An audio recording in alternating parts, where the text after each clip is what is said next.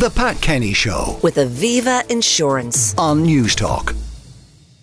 Now, Ireland's nail-biting dramatic 13-8 victory over South Africa last Saturday night at the Rugby World Cup in France reminded us that we've had some pretty painfully intense and unforgettable sporting moments that led either to unadulterated joy, depending on which side you were on, or perhaps misery.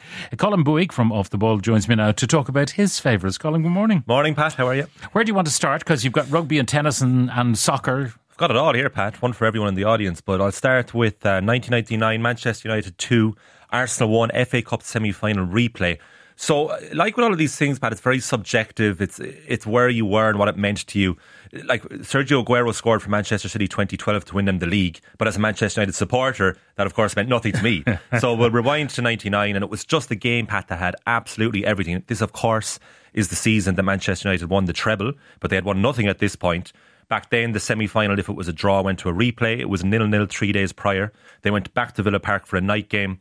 David Beckham scored. There's about to be a new Netflix documentary released on David Beckham, actually, so timely. He scored one of the great, probably underrated Beckham goals, 25 yards out curled it to give United the lead. Dennis Bergkamp equalised with a deflected effort off Jaap Stam. And then Arsenal got a penalty in the 89th minute. Ray Parlour was fouled by Phil Neville and Peter Schmeichel saved that penalty, went into extra time. Roy Keane got sent off for a second yellow card to Mark Overmars, and then Patrick Vieira looked for an Arsenal teammate, instead found Ryan Giggs, and FA Cup folklore was born 10 seconds later. One of the great goals. One of the great goals scored by Ryan Giggs, who is still in disgrace, I suppose, in spite of the fact that he will not be retried. Yeah, exactly. It's important to mention that too, because we're separating the man from the performer here. But it was a great goal, and it was a seminal moment in my childhood and many other people's. I know exactly where I was and how he scored that goal to around 4 Arsenal players, and the finish was phenomenal. Now, you want to talk to tennis, and a man that we're familiar with now because he is helping a current tennis champion to continue being champion, and that's Goran Ivanisevic. Goran Ivanisevic, the Croatian great, who in the 1990s got to 3 Wimbledon finals, 1992, 94 and 98, lost in order against Andre Agassi, Agassi's only Wimbledon, and then twice the Pete Sampras. So no great shame, but it absolutely broke his heart, especially that last defeat in 1998. He spiralled for 3 years, went as low as 125th in the world, failed to qualify for the Australian Open main draw at the start of 2001, and months later lifted the Wimbledon trophy 2001 against the Aussie Pat Rafter, who the year prior had also lost the Wimbledon final. But the match had everything. And Goran Ivanisevic should not have been there? He should not have been there at all. He got a wild card entry. So the Wimbledon Championships decided we'll bring him back because of his history in the tournament. But he had no right, like you say, Pat, because he was not in form whatsoever. He had no track record for the previous 3 years. But they said we'll bring him back. And en route to that final against Rafter, he beat Andy Roddick, who 2 years later would win the US Open. He beat home favourite Tim Henman in a rain-interrupted semi-final. This is pre-roof days.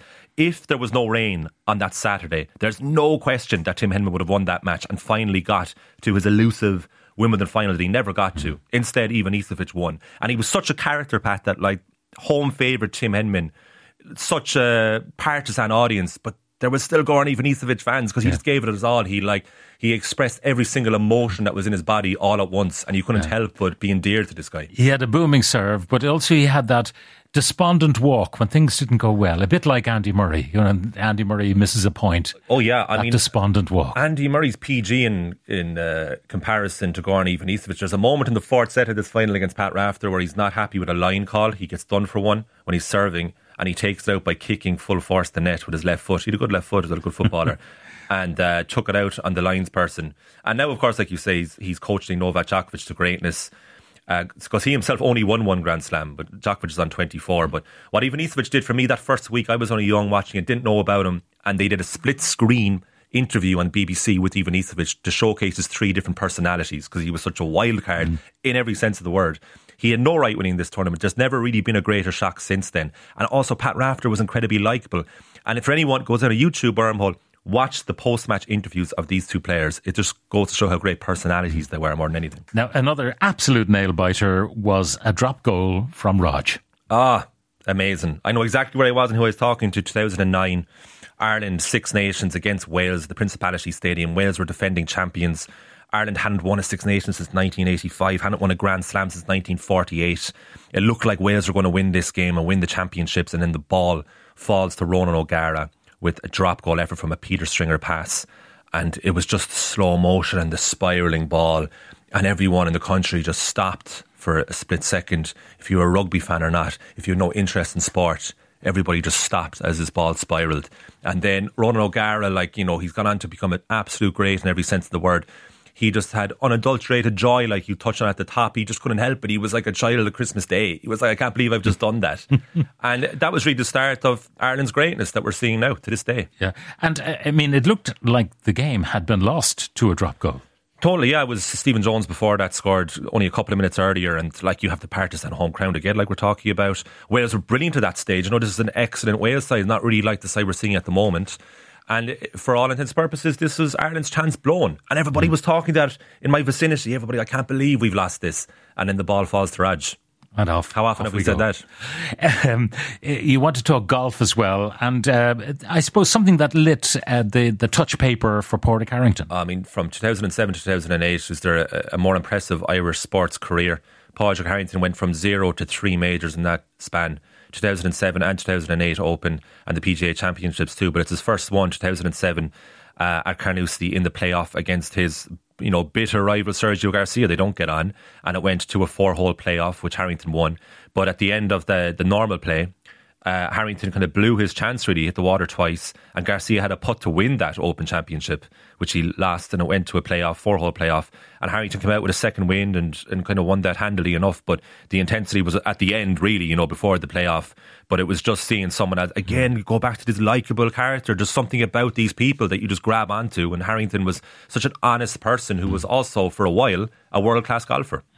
And maybe a final one quickly, and it's Manchester United again. I know, I feel a bit bad now putting them in twice, but Sue Murphy here reminded me of this penalty shootout 2008 against Chelsea, Champions League final, the only other Champions League that Alex Ferguson won. Went to penalties. John Terry stepped up to win the match and lift the trophy for Chelsea, and he put it wide. I remember Pat just sitting there on TV watching this, and I didn't move a muscle when he missed. I was just in disbelief that he missed. And then a few seconds later, Nicholas Anelka stepped up, and I started celebrating when the camera was on him, because I said, he's going to miss. And he did. Edwin van der Sar saved it. United won the Champions League. Great moment. Yeah. Well, maybe it'll take a while before they return to greatness, but I'm sure you're delighted with Man City being dumped out of the English League. It's pretty interesting. First time that's happened to Pep Guardiola, locked out so early in a competition. So yeah, it's good. Good for everyone, really, because they're running away with everything, Pat. All right. Colm Boohig, thank you very much for joining us. The Pat Kenny Show with Aviva Insurance on News Talk.